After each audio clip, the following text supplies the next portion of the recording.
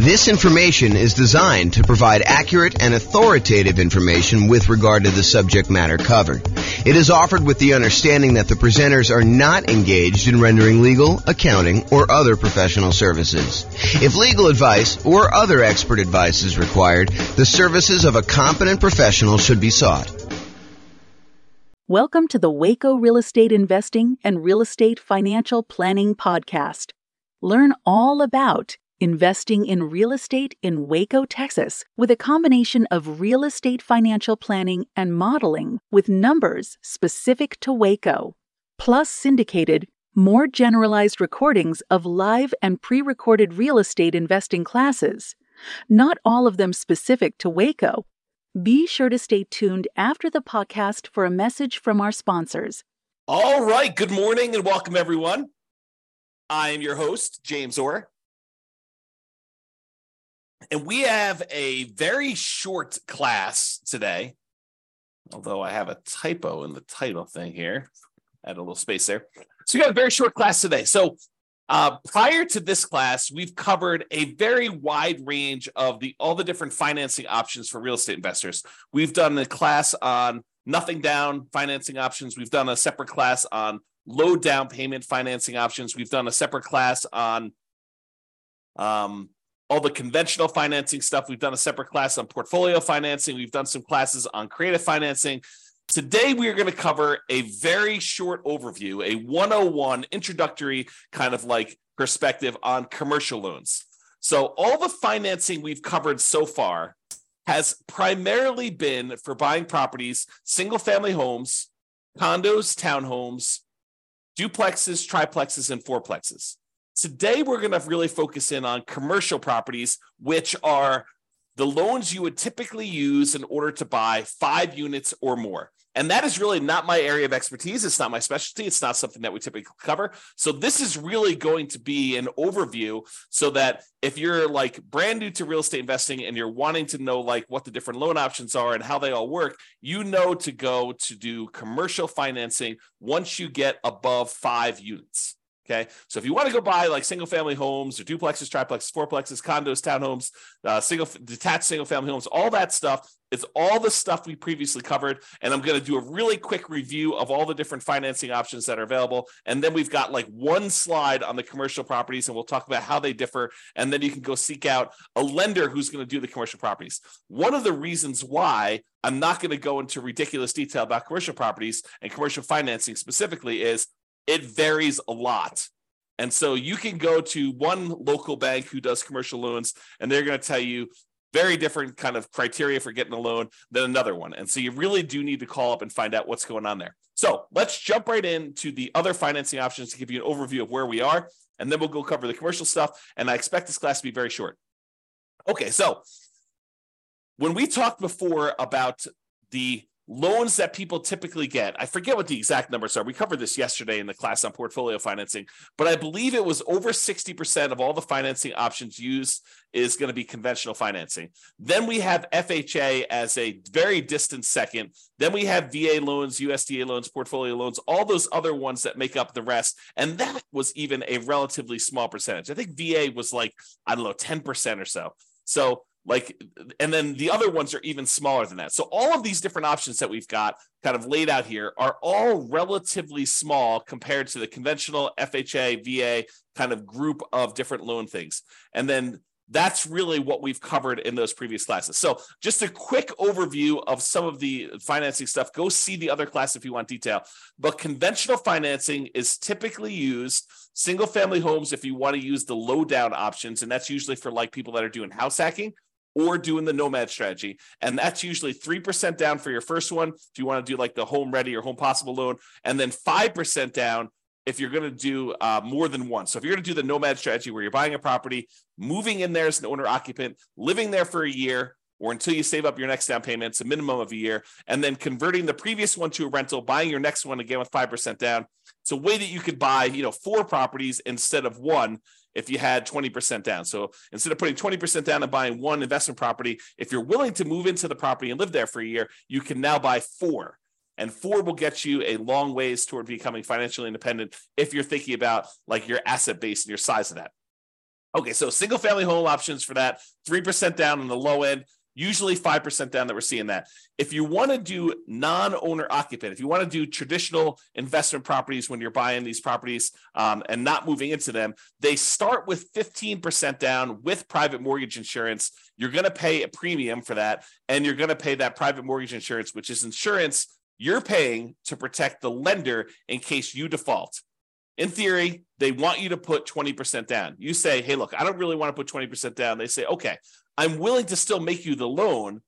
However, I want you to pay this third-party company to protect me in case you default on the loan and I need to foreclose and I can't get all of my money back. And you say, okay, I'm willing to pay this third-party private mortgage insurance company a premium that's insurance to protect you in case I default. That's what PMI is. It's usually required if you put less than 20% down. And if you put 20% down, you do not have PMI. So you want to get a conventional loan for a non-owner occupant investment property. You can get those with 20% down without any PMI, or you can put 15% down. You're going to pay a small premium on the interest rate, and you're going to pay PMI on those things. You could typically use that up to 10 finance properties per Social Security number / tax return. And this is when you're buying non-owner occupant properties. If you're buying owner occupant properties, there is no limit to how many conventional financing loans you can get. So it's one of the sort of carve-outs that if you want to get these great 30-year fixed rate financing loans on properties that become ultimately investment properties, then doing a strategy like house hacking or Nomad, where you're buying a property as an owner occupant, moving in, and then at some point in the future, either immediately getting roommates or at some point in the future, converting that to a rental after you've lived there for a year and you fulfill the obligations that the lender requires, because you'll sign a piece of paper at closing that says, for an owner-occupant loan, you're going to move into the property and live there for a year. So if you fulfill those obligations, then you can convert it to a rental. So if you're doing that strategy, you can do more than 10 conventional loans because you're moving in as an owner-occupant. If you're doing these and you're buying investment properties and you're not moving in, you will be limited to 10 as of right now, and this can change over time, but 10 conventional loan spots that you could use up to do that. And it's not just 10 conventional loan spots. It's 10 loan spots on your Social Security number. So FHA loans would count, VA loans would count, USDA loans would count, even portfolio loans would count when you're doing those types of strategies, when you're trying to get your loan spots used up. So realize that there is a limitation there when you're doing it, which is why we covered portfolio financing in the previous class. Portfolio financing is typically the financing you move to once you've used up all your loan spots. There's a couple other exceptions. Go watch the portfolio financing class for more information on that. However, that's typically what you move to when you get to your 10 loan spots. Okay, so that's all the conventional stuff. FHA, it's as low as 3.5% down. Again, this is primarily for house hackers and nomads who are going to be moving into the property. It can be used for single-family homes, plus duplexes, triplexes, or fourplexes. So anything under that 5 units, you can use the FHA financing for. The two loan types that we typically use if we're buying these kind of like duplex, triplex, and fourplex properties are FHA and VA traditionally. Okay, you can do them with the other ones, but the low down options are FHA and VA for those. So down payment assistance is sometimes used with FHA, and that's for house hackers and nomads. It's probably not going to be for non-owner occupant investors. VA loans, it requires VA eligibility. So thank you for your service if you've done that. It is a nothing down loan program. And again, that could be used for single family homes as well as duplexes, triplexes, and fourplexes. The USDA loan is the other nothing down loan program, and that requires rural property. So you're not going to be able to use this loan in a big city. These are for like things on the outskirts of town in more rural areas. Use the USDA eligibility map in order to find out if the property you're considering is eligible for that nothing down financing. Just go and search out USDA eligibility map and type in the address of the property. It will tell you if it is eligible based on that. Again, these are nothing down, and they can be used for those single-family homes, not duplexes, triplexes, or fourplexes. And then portfolio loans, these are typically local banks that are not going to be selling their loans to the secondary market, rather. They're going to be keeping the loans on their books in their own portfolio. It is usually the next stop when you exceed your loan limits with conventional financing. There are other couple exceptions, like if you're going to go do a loan with your self-directed IRA or self-directed 401k being used as a financing, or if you're going to go buy an LLC at the start, you're going to do a partnership and you're bringing a partner, one or more partners in, you want to buy in the LLC to begin with, you can use portfolio financing to do those as well. Then you've got the whole creative financing family, owner financing, wrap financing, subject to, loan assumption. the lease option, lease purchase, rent to own, lease to own kind of family of things. All the agreement for deed, contract for deed, bond for deed, installment land contract, like all of those different options as well. That's all the creative financing stuff. And in those cases, you'll probably very likely be able to negotiate a low down payment option, if not a nothing down payment option, although there are some deals that would require some money down when you're doing those. Private money, going to grandma, asking her if she'd be willing to do a loan. The negotiation is wide open on those because it's usually based on your relationship with somebody. And the quality of deal can help, but it's primarily your relationship with grandma that determines whether or not that is going to be a good loan for you. And then finally, hard money loans. Those are people that are in the business of loaning money on real estate, very likely be able to negotiate a low down payment, or in some cases, a nothing down loan option. In those, it's usually based on the quality of the deal. A lot of times you'll hear 70% of the after repaired value is the maximum that they'll loan based on those. It is generally commercial properties only. So with hard money loans, you're probably not going to be able to use those as a nomad or house hacker. It's usually only for commercial loans. That's usually because the hard money lenders don't want to deal with the consumer loan lending laws. Okay, so that is an overview of all the different things. And you'll notice that these are mostly dealing with single family homes, condos, townhomes, duplexes, triplexes, fourplexes in some cases, but it usually doesn't deal with 5 units or more. Although you could argue that the private money and hard money and creative financing ones, those could also be used with some of these commercial properties. However, commercial properties are typically 5+ units, and some banks may do some kind of more unusual things like do commercial loans across multiple single family homes, condos, townhomes, duplex, triplex, fourplexes. Well, they'll do like a blanket loan over those. Some of the other interesting things about commercial loans is they typically don't count as part of your 10 finance properties for conventional. So it usually is not one of your loan spots if you're thinking about it that way.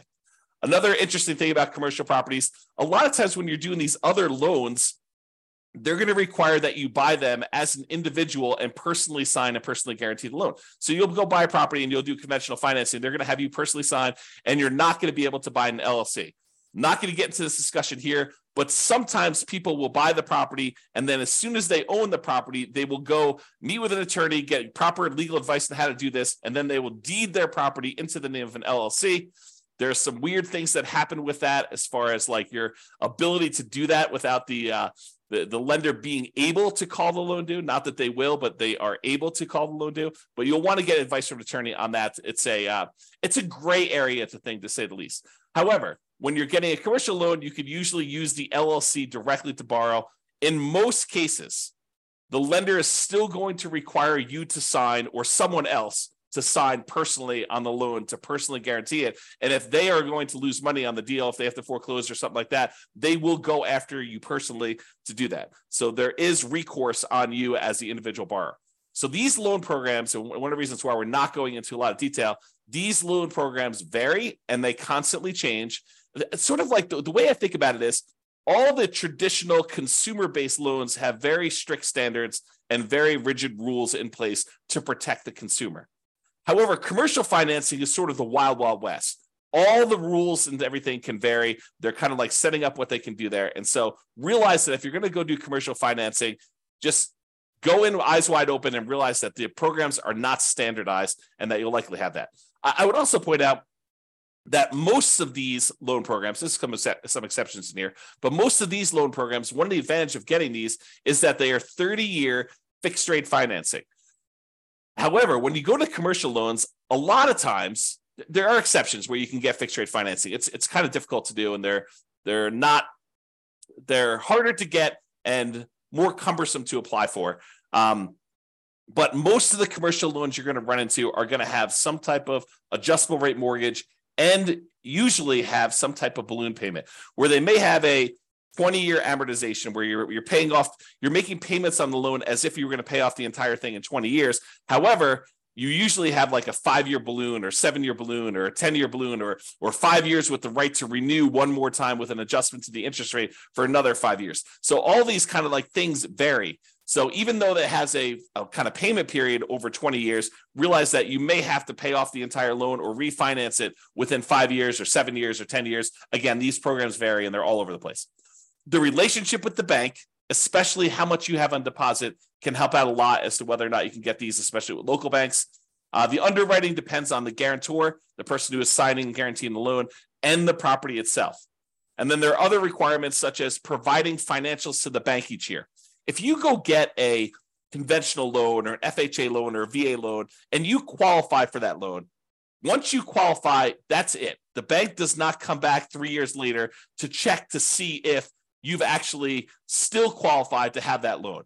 Once you qualify, you're in and you're golden. That is not the case with commercial properties. With commercial properties, they will want you to provide financials to the bank every X period of time. I've seen mostly years. So every year they want you to come up with updated financials, and they want to make sure that you still qualify and can still get that loan. And if not, they may actually start foreclosure process. Okay. There is a relatively famous, I'm not going to mention it by name, author of real estate investing books, an investor who tells the story of the bank calling their loan due during the downturn.